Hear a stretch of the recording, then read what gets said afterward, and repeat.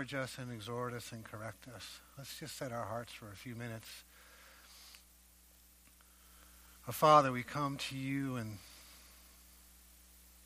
Jesus' name.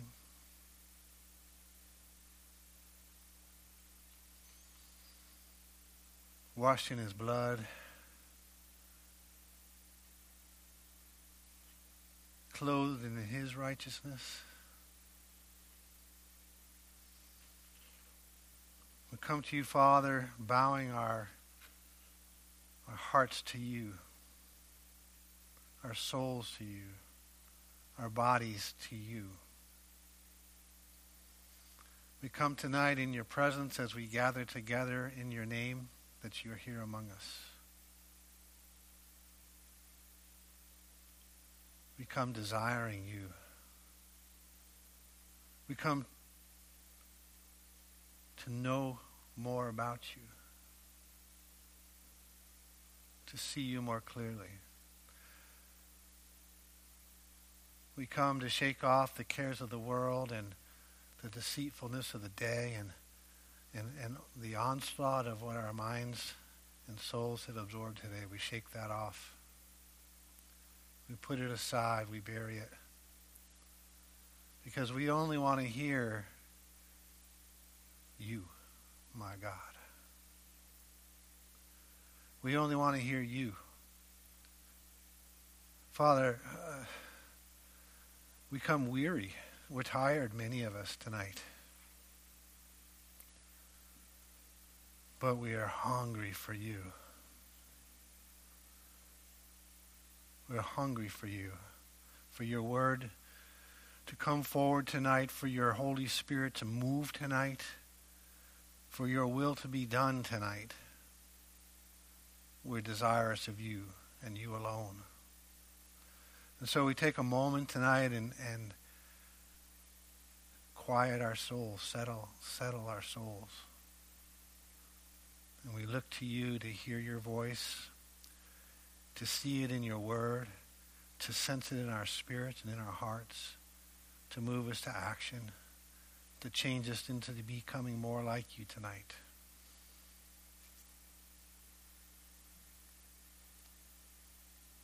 Thank you that as we come together as the body, as your body, we come in one accord.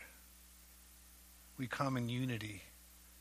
We all have the same hunger and desire. Differences are aside, but you are front and center tonight. As we wait on you, Lord.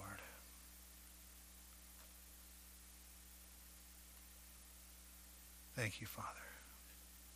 Thank you, Lord. Father, bless this word tonight as it comes forward. Anoint my lips to speak your word and your word only. And quicken my mind to hear your voice, to share it with my brothers and sisters here tonight. And open our hearts to receive what you have to say tonight, to acknowledge that this is for each and every one of us. In Jesus' name, amen. Amen. Well, thank you all for coming out tonight on a Wednesday night Bible study. That's exactly what we're going to do. Thank you for those of you who are tuning in online. We appreciate your participation. As the Apostle Paul often prayed, while I'm here, my spirit is there with you, wherever he was ministering. And so we know your spirit is here with us and vice versa, because, again, we are one accord. We are together. We are one body, whether present physically or together. Always in the Spirit. So I'm excited about tonight. The message is somewhat intense. We're going to do a lot of Bible reading, particularly in the book of Hebrews. I think exclusively in the book of Hebrews. But before we start, I just have a couple of questions for you guys to think about. I want you to think about, as you were growing up, what was your image of God? When you had an impression of God as a child or in your early teens or young adulthood, before you started to really pursue him. Now, I know some of you were like 3 when you got saved and you've been pursuing him diligently ever since. But for many of us, myself included, I was, in college when I was saved, and even after that, it was several years before we began to pursue him seriously. So think about what was your image? How did you see him? Did you see him as a stern and unrelenting, authoritative kind of a hard and punishing kind of a God, or did you see him as kind and caring and the lamb over the shoulders and playing with the children in the marketplace? Did you see him like that? I realize those are kind of two extremes, right? But think about how if you were to lean one way or the other, which way would you lean in either of those two extremes? And then the follow-on question to think about to yourself really is or really let's share. How do you see him today? Now that you've been pursuing him for some time now that you've known him and experienced him, what are some of the words that describe God? And anybody, send out a word. What's a word that comes to mind when I say, "This is my God"? He is loving. What else is he? Kind and patient, forgiving, omnipresent. What's that? Friend. He's a friend. Yeah. That's exciting. It's good. And he is all of those things. He's a wonderful God. Merciful. Did I hear that one? I think so. Merciful. He is. His mercy is new every morning. Thank you, God. What I did not hear was consuming fire. Hebrews, so we're going to focus on this. Our key scripture for tonight is Hebrews chapter 12, 28 and 29.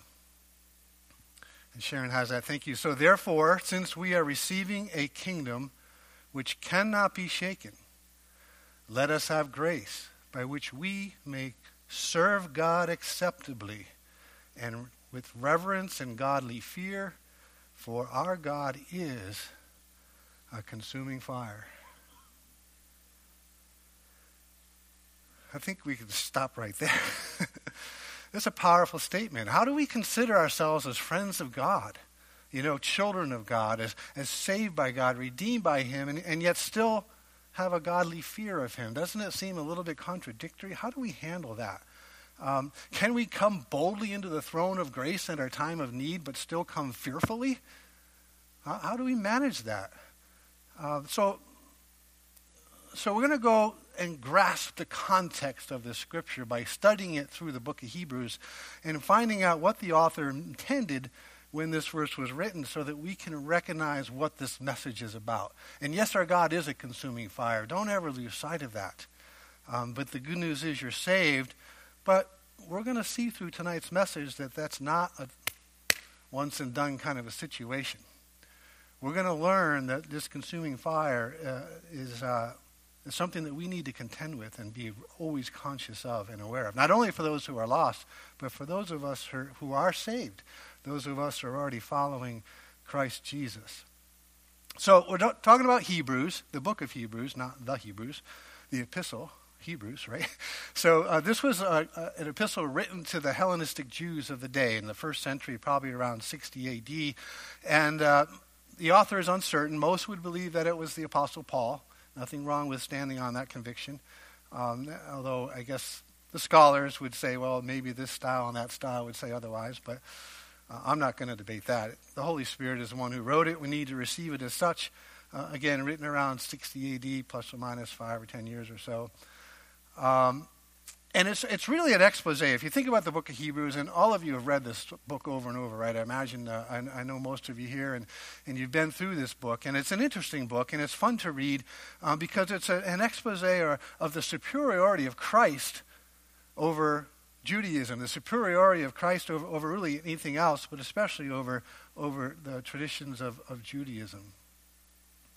So the context is that many of the early Jewish believers were starting to get a little bit weary.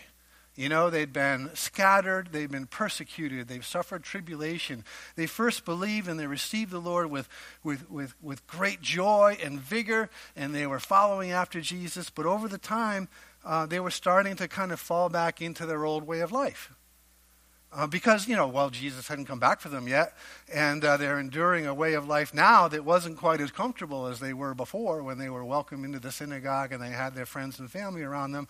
And, so they're starting to fall back a little bit into their old ways, impatient for the return of the Lord and enduring persecutions and tribulations and temptations in the process. So the author systematically shows us the comparison of Jesus and the angels, the comparison of Jesus and Moses, of Jesus and the old covenant versus the new covenant, the old Aaronic priesthood versus the new priesthood in Jesus, and so forth and so on. So typically, and this is for me speaking, this is how I've always looked at the book of Hebrews. It's a really nice comparison that shows you the superiority of the Christianity, of the Christian faith. And so that's how I would always read this.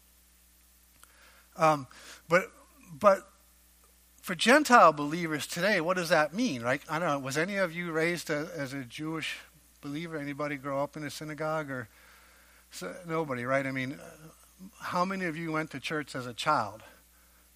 Everybody? Most everybody? Yeah, most of you went to church as a kid, right? So you saw something with regard to Christianity, not Judaism. But so what does this mean to us? Well, we can take joy in this great comparison that our faith may be superior to others. But in this epistle is an extremely stern warning to us today. Think about it this way. Where has your walk gone? Like if you thought about yourself, your lifestyle, and the way you lived before you got serious with Jesus, and your lifestyle and the way you live today, how has it changed? I mean, just think about it, honestly to yourself. If people saw you when you were in the world and they saw you today, would they really see, whoa, what a 180-degree difference? Would they see that in you? Now, some of you maybe. I mean, some of you who, were saved from addictions or a horrible background and delivered from oppressions or what have you, absolutely it would be visible and obvious, right? But for many of us who grew up in a church and were raised in a certain way, and so we have this lifestyle that we were comfortable with and grew up in, then we got serious about Jesus, we got saved, we got to know him, and suddenly we started to pursue him, and our joy and our vigor and our zeal was strong. And then we started to feel the persecution and the weight, and when's he coming back? And then this trouble came, and that challenge came, and suddenly you find yourself sliding back to the way you were comfortable. Does that make sense? Is that resonating with anybody? You can see how, while that was written to Hellenistic Jews and how they kind of skipped out of Judaism and now they're sliding back. Sure, you can see how that would happen. But can you see how it happened to us in our own walk? It's important to recognize that. So, and it doesn't matter how, what church you went to. You could have been raised in a Catholic church, a Baptist church, Lutheran. Could have been a Pentecostal church, a Word of Faith church. It doesn't matter. You were comfortable in a certain zone, right? And those were traditions in many ways that you slowly got bored with or tired of, or eventually the cares of the world started to oppress the joys of being in Christ. So you could easily fall back into the old way of being, just like the Jews did in the days of this book of Hebrews. So this is an exhortation in this letter to keep the faith and to not fall away. So is it possible to fall away? We're going to see that. And so what I'm going to do is I'm going to pick out various verses throughout the book of Hebrews. I'll read them from my notes. Sharon will put them on the screen. And I'm going to highlight certain areas where I believe is the primary thread of this and what will lead us to the understanding that our God is a consuming fire. And then I want you to think about these things as it relates to you and that sort of that background that I just laid for you. So, of course, we'll start in Hebrews chapter 1 in the first 4 verses here. The author says, "Look, God, who at various times in various ways spoke in times past to the fathers by the prophets, has in these last days spoken to us by his Son, whom he appointed heir of all things, through whom also he made the worlds, who being the brightness of his glory and the express image of his person, and upholding all things by the word of his power, when he had by himself purged our sins, sat down at the right hand of the Majesty on high, having become so much better than the angels, as he has by inheritance obtained a more excellent name than they. So the author is first of all establishing, look, Jesus is God. You know, this is an area that if you were to say that to anybody but people in here tonight, they might go, huh? No, Jesus is the son of Mary and Joseph, or yeah, maybe he was God-like, or maybe... No, Jesus is God come in the flesh. He's powerful, and he's mighty, and he's the express image of the Father. And he's the same yesterday, today, and forever. And if God is a consuming fire, Jesus is a consuming fire, as is the Holy Spirit, as we would be baptized in a good kind of that fire. So Jesus is God. So the author is setting, look, first of all, you got to understand we're talking about Jesus here, not some old-fashioned story, right? So this is Jesus, not some random prophet with a nice message who died long ago. This is Jesus. So he starts right off with the power of knowing who he is. And then again, I can't read the whole book. You guys can read the whole book. Please do that for your homework this week and see if this thread resonates with you as you read it afresh and anew. Now we're going to go to Hebrews chapter 2, 1 and 4. And the first thing we're exhorted to is not to drift away from the truth of our salvation. So we see in Hebrews chapter 2, the first 4 verses, therefore we must give the more earnest heed to those things which we have heard, lest we drift away. You see that? Don't drift away. For if the word spoken through the angels proves steadfast. Now who are the angels? So I had to look this up because I don't remember angels, word being written in here. But what it's referring to are the angels. In Acts chapter 7, Luke describes when Moses heard the voice at the burning bush as being an angel or a messenger there. And also when Moses received the law. So there was angels or messengers there. So we know that God spoke to Moses and God wrote on the tablets, right? But Luke described them as having as the angels. So here in the Hebrews epistle, he's saying the word spoken by the angels, this is the law, right? So he's talking about lest we drift away, for the word spoken through the angels, the law, proves steadfast. And every transgression and disobedience in the law received a just reward. So if that's true, verse 3 says, how shall we escape if we neglect so great a salvation, which at the first began to be spoken by the Lord, and was confirmed to us by those who heard him, God also bearing witness, both with signs and wonders and various miracles and gifts of the Holy Spirit according to his own will. So, that can't be right. Oh, maybe it is. Okay. So the exhortation is, look, don't drift away, because if you fall back from what you started to believe in, you're going to be back in the law, and if you transgress the law, how can you escape the punishment? In other words, don't turn your back on this great salvation that we have. Don't turn your back on it, right? We have to continually contemplate and thank God for our salvation. That is the message that we need to bring to the world, our salvation, right? So that's what he's saying here in chapter 2. Nobody can keep the law, and we're in need of a salvation, and therefore we have Jesus as our Savior. Now, the next exhortation that I draw from chapter 2 is not to sin, but rather suffer temptation without yielding to it. Let's look at this in chapter 2 and verse 10 and 11. For it was fitting for him, this is Jesus, for whom are all things and by whom are all things, in bringing many sons to glory, to make the captain of their salvation perfect through sufferings. For both he who sanctifies and those who are being sanctified are all one, for which reason he is not ashamed to call them brethren. Who's he talking about? Us, Christians, right? This message is to us, not just the Hebrews in the day of the first century. So this verse reminds us again that all things consist in Christ and for Christ, and that he was made perfect then through his suffering. And that we who are being sanctified are one with Jesus. And John, the Gospel of John makes that very explicit. We are one with him, which is mind-blowing. but something to meditate on because it's true. So if he suffered, we're to endure suffering, but in what way? How are we to endure suffering? And so verse 18 of chapter 2, the writer says, look, for in that he himself has suffered, look at how he suffered, being tempted, he is able to aid those who are tempted. So the suffering we, as Christians, as followers, are to endure is to say no to temptations of the flesh, the lust of the eyes, the lust of the flesh, the pride of life. We need to put that down, say no to that, right? Because that's the stuff that draws us away from Jesus, drifting away.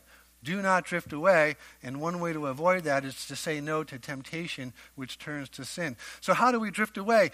Well, it's not always the big one, right? It's not always, wow, I'm going to go commit some adultery today. It's not that. I'm going to go steal. Don't worry, that was just hypothetical.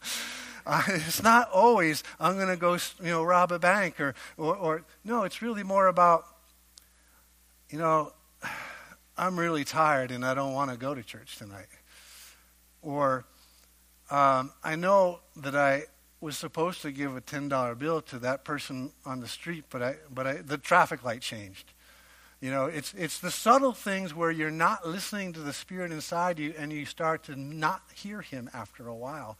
And then you drift away into your comfortable lifestyle where you never would have considered giving or coming to church. It's the subtle things. It's the little foxes that spoil the vine.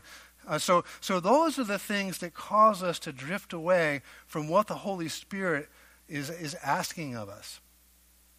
So it begins to pursue our own passions and our own desires instead of those that God has for us, the leading of the Holy, even if they're good ones. Maybe you're on fire to go and serve the poor in Puerto Rico for 3 months, and you just want to make sure you get a chance to bring some physical blessings to those. But maybe the Holy Spirit's saying, no, I really need you at Faith Christian Center because I want you to work at Providence Rescue Mission. It's the Holy Spirit that needs to make that decision, not your passion or desire, even if your passion and desire is a good one. So those are the things that cause us to drift away. So again, it's not always the big sin where you're tempted to do something else. Sometimes it's the ignoring of the moving of the Spirit within you. And that becomes a sin in and of itself. You're becoming disobedient. And we know that disobedience is the beginning of sin, which leads to death, and so forth and so on. Okay, so we're exhorted not to drift away, not to sin, to follow those temptations. And then the next exhortation is to not to rebel, but to be faithful. And we'll start with Hebrews chapter 3. Therefore, holy brethren, that's us, partakers of the heavenly calling, that's us, consider the apostle and high priest of our confession, Jesus Christ. And verse 2 says, who was faithful to him who appointed him. So Jesus, our high priest, was faithful to the Father in all things. There was nothing where he said, I don't really want to go to the synagogue today. Nothing in him that said, I think I'm going to take a vacation in the Mediterranean because I'm really weary.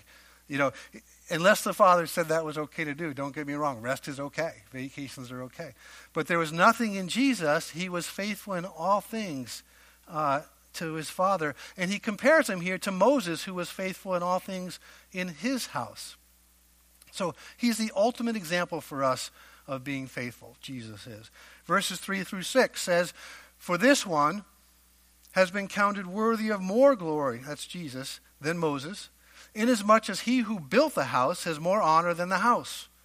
For every house is built by someone, but he who built all things is God. And Moses indeed was faithful in all his house, as a servant, for a testimony of those things which would be spoken of afterward. But Christ, as a son, over his own house, whose house we are. Okay, now, if we are his house, what does it say? If we hold fast the confidence and the rejoicing of the hope firm to the end. It's not just the beginning when you said Jesus be Lord, but if we hold fast firm to the end. We are his house in this situation. And then let's keep going in verse 7 through 10. Therefore, as the Holy Spirit says, today, everybody say today. All right. If you will hear his voice today, do not harden your hearts as in the rebellion, in the day of trial in the wilderness, where your fathers tested me, tried me, and saw my works 40 years. Therefore I was angry with that generation and said, they always go astray in their heart, and they have not known my ways. Whoa. Have you seen his works since you became a Christian? Have you experienced a touch of healing? Have you experienced a blessing financial? Have you experienced a reconciliation of a loved one? Have you experienced the joy and peace that you didn't have before? Have you experienced his works? You have, right? But do you know his ways? It's not enough to have experienced. You have to know his ways. He's exhorting us to hear his voice today and to know his ways. Otherwise, you might harden your heart. Yeah, I heard that voice. I've seen that before. Not interested today. And that is a rebellion, and it has its consequences. Let's read on in chapter 3. Hebrews 3:11 through 15. So I swore in my wrath, they shall not enter my rest. Selah. Beware, brethren, verse 12, lest there be any of you an evil heart of unbelief in departing from the living God. But exhort one another daily while it is called today, lest any of you be hardened through the deceitfulness of sin. For we have become partakers of Christ if we hold the beginning of our confidence steadfast to the end, while it is said, today, if you will hear his voice, do not harden your hearts as in the rebellion. Boy, there's a whole lot to unpack in there. But clearly there's an opportunity to miss entering his rest. And it comes from the deceitfulness of sin. And sin is so subtle you don't even know you're sinning. You know, the subtle examples of the light change when he said, do the $10. You know, the people behind would have honked, but you still would have been obedient to God, right? If that's what God told you to do. There's that subtle, sinful deceitfulness of sin, and the small ones lead to the medium ones that lead to the big ones, and the next thing you know, you are out of the picture. Now, it also says, look, you know, it says, exhort one another. So part of being in the body of Christ together is we need to observe each other with a loving eye to say, man, you haven't been here in a while. Are you okay? What's going on? May I pray for you? Let's pray together. Have you been close to the Lord lately or feeling far away? I've been there. How can I help you? Exhort one another. Encourage one another. Strengthen. We need one another because we all go through those days. We all go through those valleys. We all go through those times when we feel like God has left us. And we need each other to come on board and say, he still loves you. Hang on. I'm hanging there with you, and you're going to get through this. That comes from each other. So exhort one another while it's called today, because what happens is if that deceitfulness of sin bears fruit, it's going to lead to rebellion, and somebody's not going to make it into the kingdom of God, and you're going to go, didn't they go to our church? And that should break your heart, not be a judgmental, I told you they were going to hell, right? No, that should break your heart. All right, the next exhortation. Am I making sense? Everybody ready to run and shout and dance and glory, hallelujah? It's going to get better. Not really. Exhorted to be diligent to enter his rest. So we're going to go to Hebrews chapter 4 now, and the verses 11 through 13. Let us therefore be diligent to enter that rest, lest anyone fall according to the same example of disobedience. For the word of God is living and powerful, and sharper than any two-edged sword, piercing even to the division of the soul and spirit and of joints and marrow, and it is a discerner of the thoughts and intents of the heart. There's no creature hidden from his sight, but all things are naked and open to the eyes of him to whom what? We must give account. You can deceive yourself. You can deceive others, but there's no deceiving God. And when you get drawn into the judgment seat and he starts to call you out, he's going to say, what did you mean when you said that to this person over here 17 years ago, 3 days and 4 seconds? Because I know what you meant. And you're not going to be able to say, well, he really angered me and I just couldn't help myself, but I just told him off. No, he's not going to care about that. He's going to say, why did you allow offense to enter your heart? Right? So he knows everything. Right? So we've got to be diligent to enter the rest. Look, these Hebrew children in the example of the wilderness, right? If you think about it, right? They were delivered from slavery in Egypt, right? So their lifestyle was a lifestyle of slavery. And they were delivered with a mighty hand. They saw God's works on their behalf throughout that Exodus journey. We don't have time to pull all that out, but it was amazing, that story. And then they actually met the Lord at Mount Sinai. They saw the rumblings and the fire and the lightning. They heard his voice speaking. So these people then get into that wilderness situation, and they're on the path, and so they start to think about things the way they were. Right? So they're like wandering, they're following the cloud and the pillar of fire, and so they start to murmur a little bit, and God provides. But they're on, I don't know if I've never been to the Sinai Peninsula, but I've seen pictures, and it looks like a horrible place. Dry, hard, rocky, nothing there, nothing growing, no people around, no nightclubs, no bar, no, just kidding. There's nothing going on. I mean, So they left this place of relative comfort in Egypt and went to this horribly hard place, but the one thing that was different was they had the presence of God. Should have been enough. But because of their flesh, they started to think, I don't know where we're going. Look, Moses, he thinks he knows where we're going. We just move when the cloud moves. We have no idea when this is going to end, and we were way more comfortable in Egypt. Can you blame them, really? I mean, if you really think about it.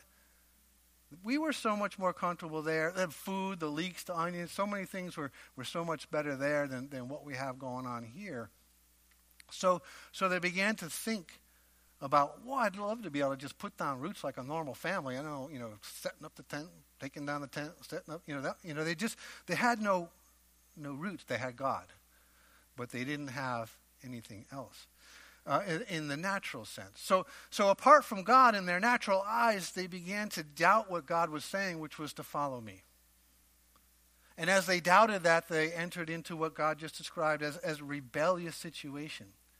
And so when they spied out the land to go into the promised land, 10 of them came back saying, we can't do this. And God was like, all right, well then all of you are going to die in the wilderness because your heart is rebellious toward us. And then only a couple will go into the promised land who didn't have that heart of rebellion. But what can we learn from this tonight? I mean, we also have been delivered from a life of slavery, right? We were slaves to sin, weren't we? We've been delivered out of that darkness into his marvelous light. But only by his grace and mercy. We didn't do it of our own works. It was him who did. We've seen the works of God. We know his power and might that he's worked on toward us on our behalf. We have heard his voice. However,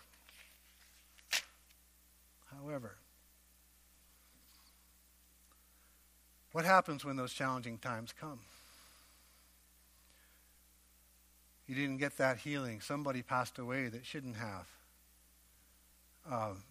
You've been doing the same thing for 15 years and you're getting tired of it.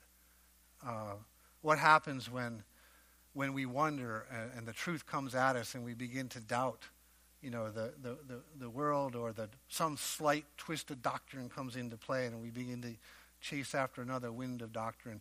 What happens when we start to think, I'd rather take a more comfortable path than the path I think I'm on today.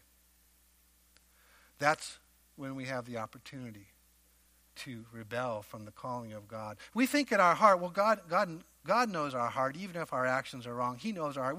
We think we're all set because Jesus has taken away the sins of the world. Those are true statements. But we can rest on that. But the subtle changes in our lifestyle, we think well, we stop swearing, so we're good, right? The subtle changes, God's happy with that. And then we hunker down and we just wait on God to act. We don't pursue knowing him. It's the same kind of rebellion that the children of Israel had in the wilderness. They just started to look back at their old lifestyle and that comfortable way of living, and they slowly wanted to go back, and so consequently they did not enter into his rest.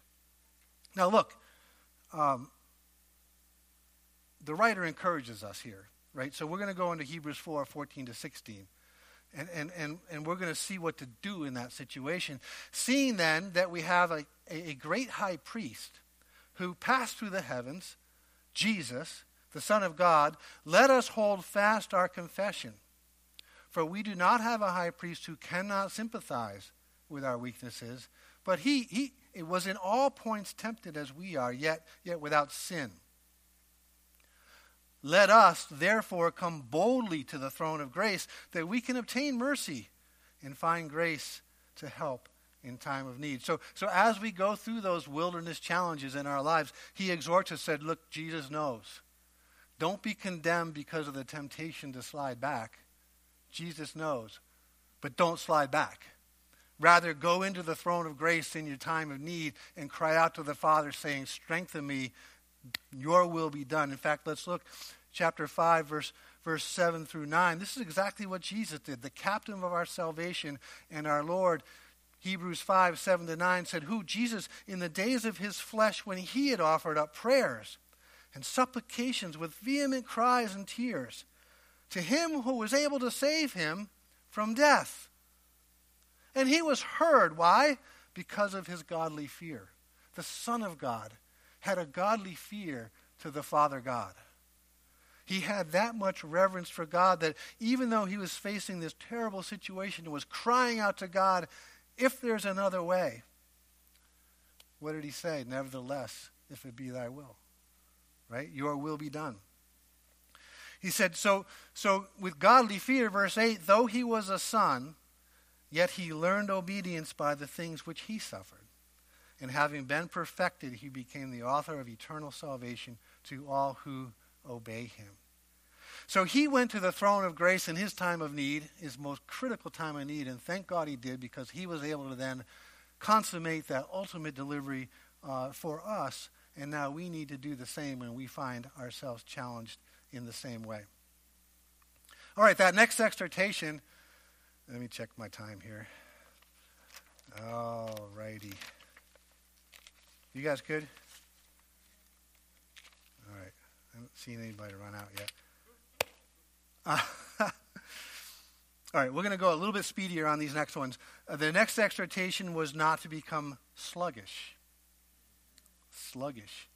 Hebrews 6, 4 through 6. For it is impossible for those who were once enlightened and have tasted the heavenly gift and have become partakers of the Holy Spirit and have tasted the good word of God and the powers of the age to come, if they fall away, it's impossible to renew them again to repentance, since they crucify again for themselves the Son of God and put him to an open shame.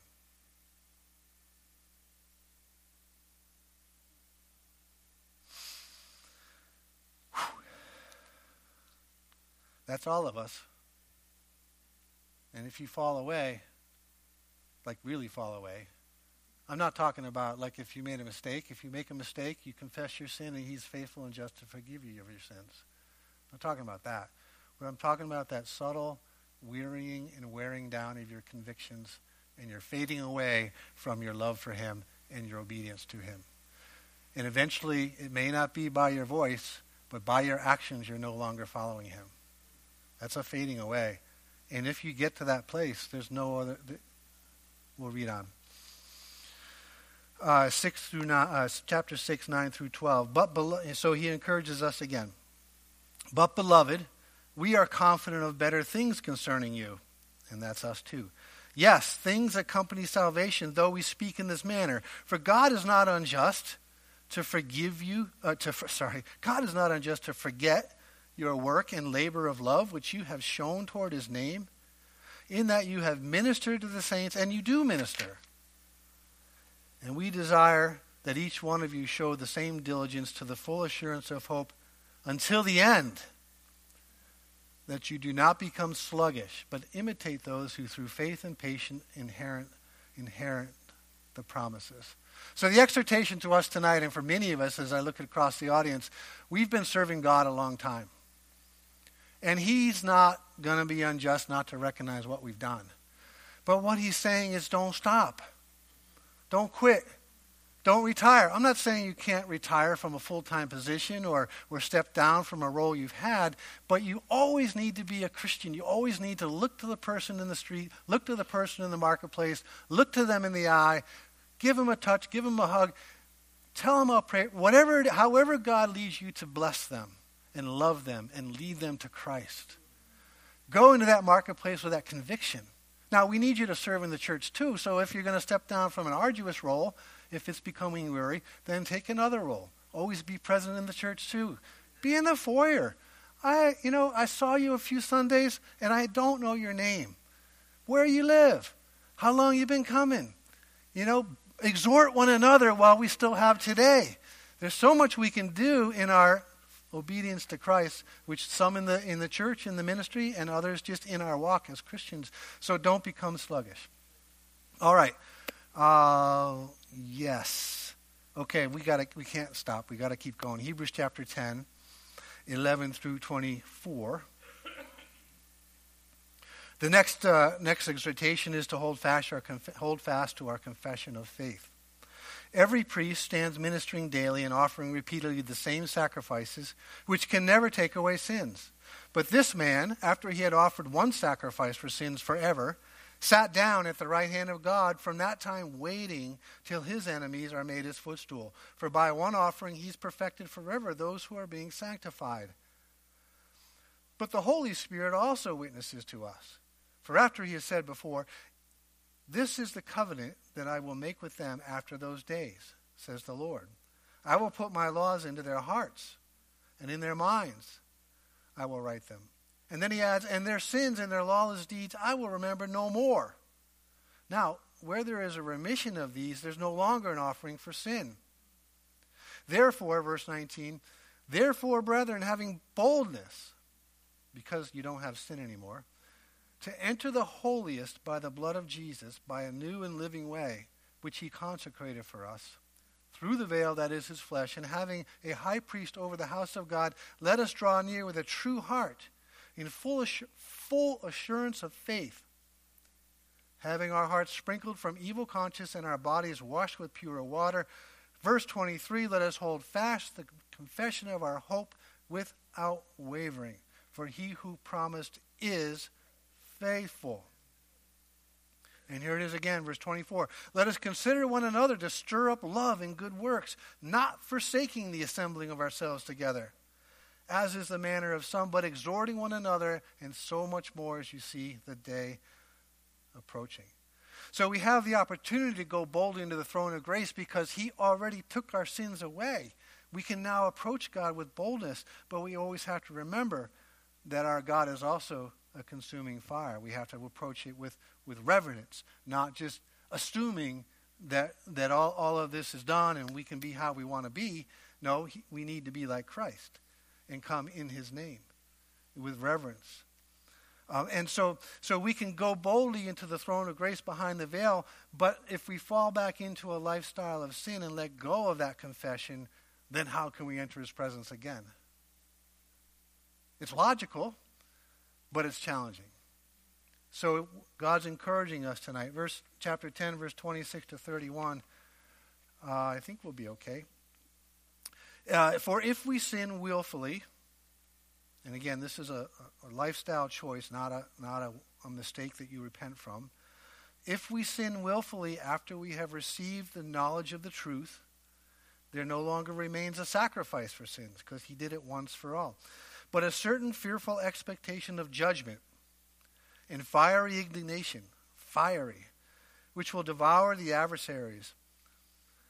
Anyone who has rejected Moses' law dies without mercy on the testimony of 2 or 3 witnesses. Of how much worse punishment do you suppose will he be thought worthy who has trampled the Son of God underfoot, counted the blood of the covenant by which he was sanctified a common thing, and insulted the Spirit of grace? For we know him who said, vengeance is mine, I will repay, says the Lord. And again, the Lord will judge his people. It is a fearful thing to fall into the hands of the living God. Can we get casual on Communion Sunday? Can we think of this blood as just a common thing that we've done since our birth and it was really nothing? Can we go out and willfully choose to disobey and to sin and not have a broken heart as a result? The truth of the matter is we can, but there's a huge consequence. So hold fast to your confession. And then we have the balance of chapter 10, which is waiting on the promise that Jesus is going to return. And this is really keeping our eyes on him. Because when our eyes are on the situation of the day, on the pressures of the world, on the stock market today and the election tomorrow and the kids and the grandkids and everything that's going on in the world, we lose sight of the fact that he's coming again. And he is. And the day is sooner than it was when this book was written, right? 2,000 years sooner. So it could be tomorrow.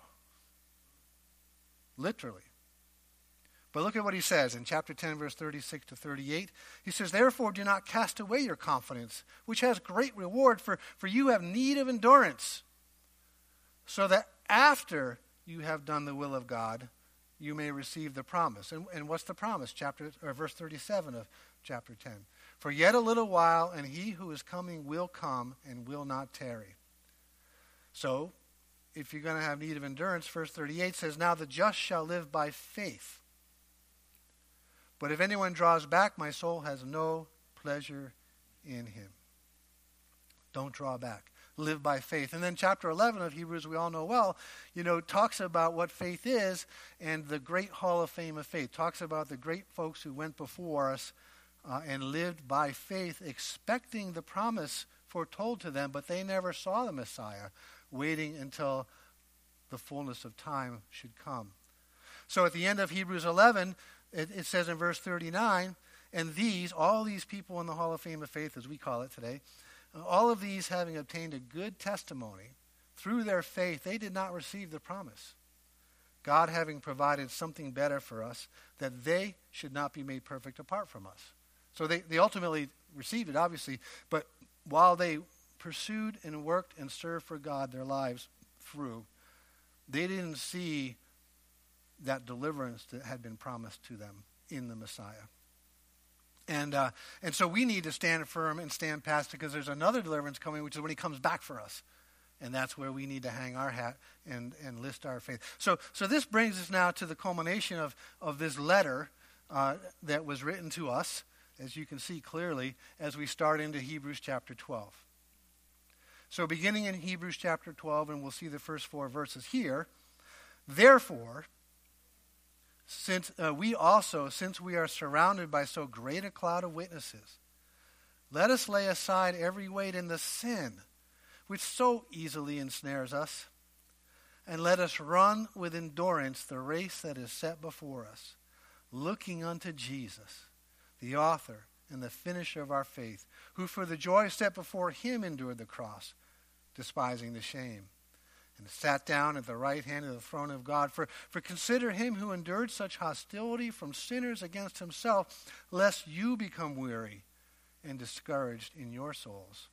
You have not yet resisted to bloodshed, striving against sin. So let's break this one down, and then we'll go to the end of the chapter. So therefore, obviously starts with, why is it there? As Pastor John always said, you have to go back and see what it's there for. Well, because there remains a rest, a promise of his return. And because all those folks in the Hall of Fame of Faith, they didn't receive it, now there's one still to be gotten. So therefore, there's one for us to go get, to hang on to. So they didn't enter, but they live by faith. We need to emulate that. They stand as a testimony of how to live by faith, and also as an encouragement that they're encouraging us on in our walk to live by faith until Christ returns. Then lay aside every weight and the sin. Jesus was made perfect through his suffering because he resisted temptations to the end and did not sin. We need to continue to live that lifestyle. And the more tired you get, the more weary you get, the more discouraged you get, the harder that becomes. Don't get that way. Keep your eyes on Jesus, right? If you keep your eyes on Jesus, then all those temptations will fade away, all that weariness fades away, and you have the privilege of resisting temptation and run your race to the end, being obedient to the Father. We have no excuse. Jesus did it. The Hall of Fame of Faith did it. We can do it. We can't do it by ourselves. We have to do it with Christ Jesus, but we can do it. All right, now, this last part in Hebrews chapter 12 is the chastening of the Lord. And so I'm not going to read all that detail, but I'm going to move right down to verse 12, chapter 12, verse 12, where it says, "Therefore strengthen the hands which hang down, and the feeble knees, and make straight paths for your feet, so that what is lame may not be dislocated, nor is rendered useless, but rather it may be healed. Pursue peace with all people and holiness, without which no one will see the Lord. Looking carefully, lest anyone fall short of the grace of God, lest any root of bitterness springing up cause trouble, and by this many become defiled. Lest there be any fornicator or a profane person like Esau, who for one morsel of food sold his birthright. For you know that afterward, when he wanted to inherit the blessing, he was rejected. For he found no place for repentance, though he sought for it diligently with tears." Again, the preceding verses of this portion talks about the chastening of the Lord, how the Father loves us, how he chastens his children like any good father would chasten his kids. But his chastening leads to life and health and holiness. So we don't want to forsake the chastening. But here what he's saying is rather, the chastening is this. He's saying strengthen your hands and your knees. You feel sometimes like you're inept, like you're feeble, like you can't get it done, like something's holding you back. No! Strengthen that up. Take strength and courage in Christ, because he can invigorate you to do the work that God's called you to do. He's in you to do that, but you need to not follow the flesh's desire to lay down and faint, but follow the Holy Spirit, the fire that's in you, that you can go and do these things. So that's what he's saying to us is and sometimes the results aren't seen.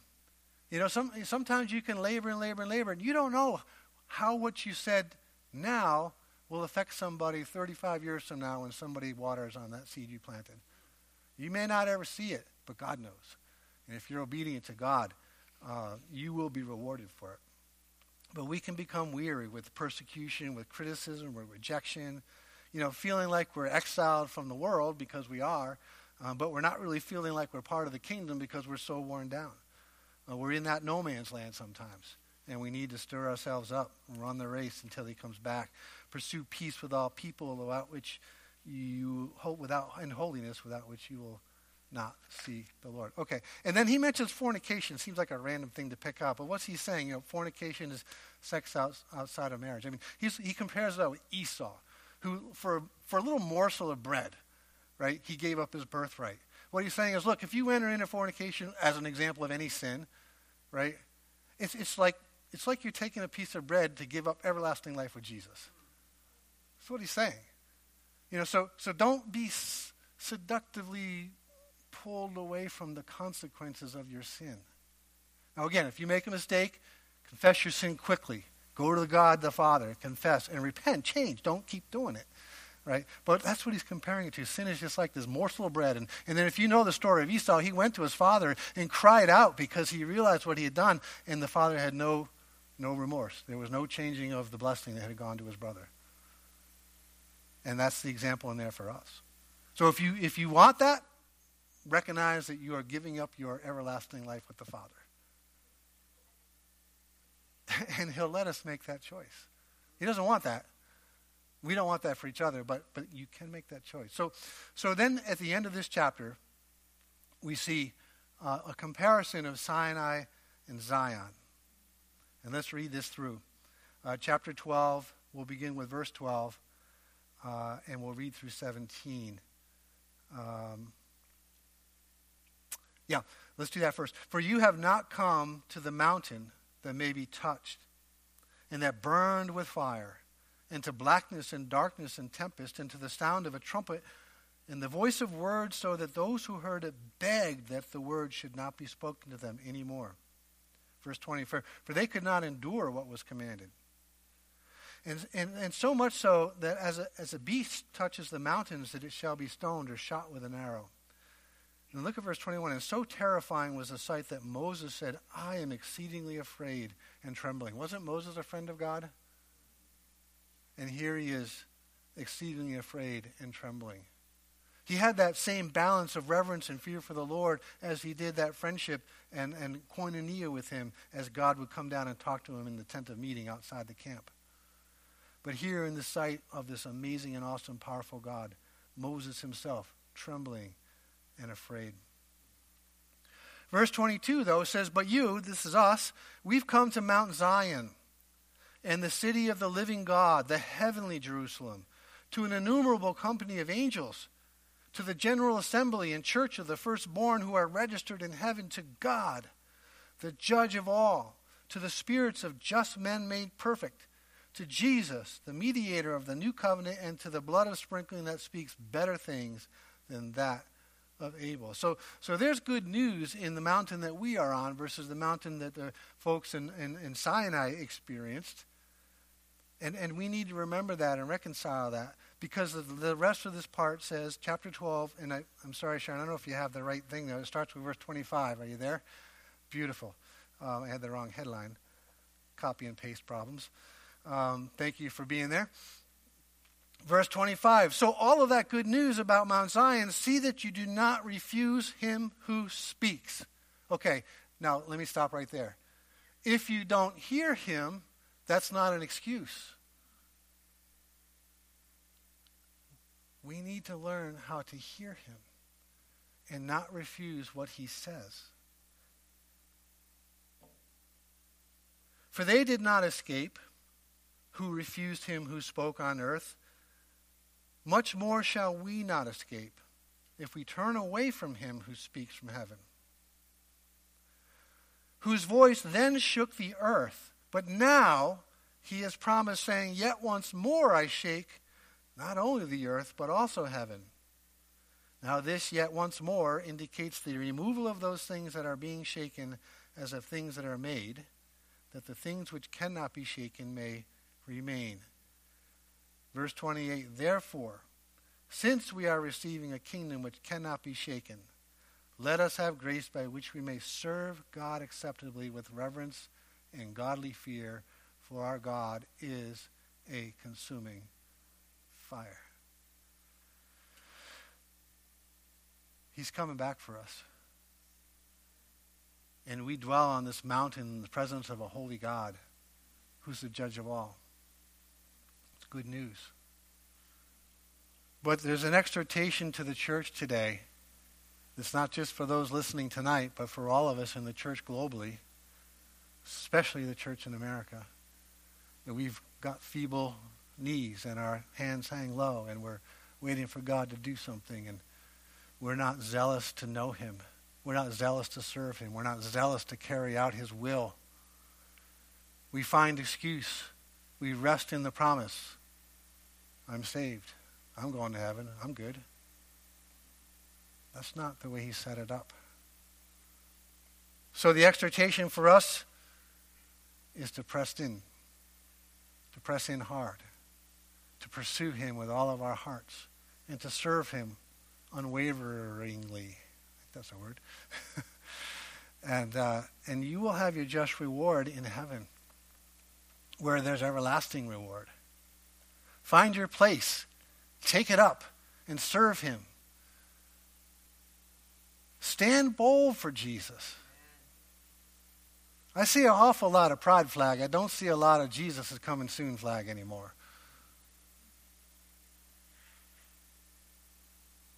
And we need to be bold. We need to be proud of what Jesus has done. Not in ourselves. We have no pride. We didn't do it, but he did. And he doesn't want anybody. When everything fades away, the heavens and the earth, you read 2 Peter chapter 3. This stuff will be melted with fervent heat. It's just going to burn up. And the scientists are saying, wow, look at the solar flares. Maybe something's going to happen in our... Maybe it will. Be ready and bring as many people with you as you can. It's an exhortation. Fear the Lord and serve him reverently, but with gladness and singleness of heart. Father, thank you for this message tonight. We thank you that you have shown us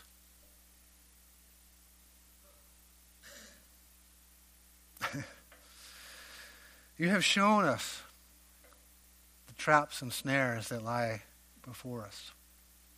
And you have equipped us to avoid them, that we can pursue you to the end and not fall away, that we can encourage others to not step in those pitfalls and lose them as brothers and sisters.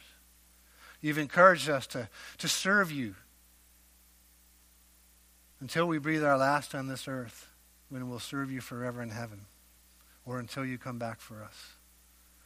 To serve you single-heartedly, not as one of many demands on the earth, but you and you alone. And your Spirit is in us to enable us to do it, Father, and we ask that you help us to hear your voice through your Spirit and not turn away. That is our desire, to hear your voice and to serve you, to do your will, that your will be done on earth as it is in heaven. Thank you, Father, that you'll stir up in our hearts the things to do, the right things to do, the right timing of things to do. That your kingdom will come, and then you will come, and then the end will come.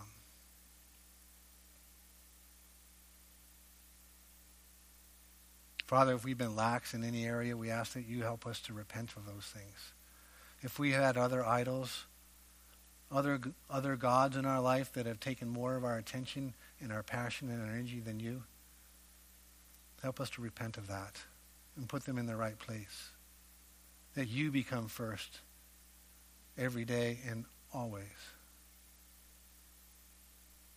Light a fire in us, Lord, and let that fire burn from here to the rest of our congregation, our fellow brothers and sisters, and to the other local bodies of Christ in this region. Let your fire burn. Your fire that turns us up and turns us on to the Holy Spirit and the leading of the Holy Ghost, Father. That we can impact our region for you. Not by our own intelligence or creativity, but by your fire. Thank you, Lord. Thank you, Lord.